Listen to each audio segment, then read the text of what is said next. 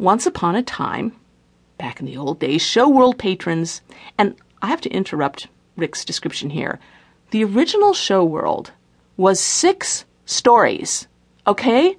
I mean, it was a high-rise of live sex shows and sexual entertainment. It was mammoth.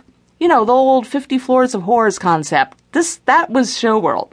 So he's taking you into the interior, and he says, once upon a time, patrons visited enclosed booths where they pumped tokens into a slot to open up a partition revealing a live nude girl behind glass for precisely 44 seconds, after which the partition closed.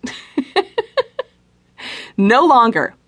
A sign, blunt, yellow, bold, reads, "To our patrons, since July 26, 1998, we have had no live girls. Sorry for the disappointment, management."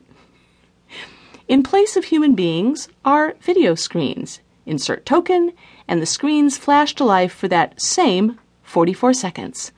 A 44-second YouTube video for 25 cents. You can see why Show World's commercial appeal was now limited. You could see my incredulity that this place exists.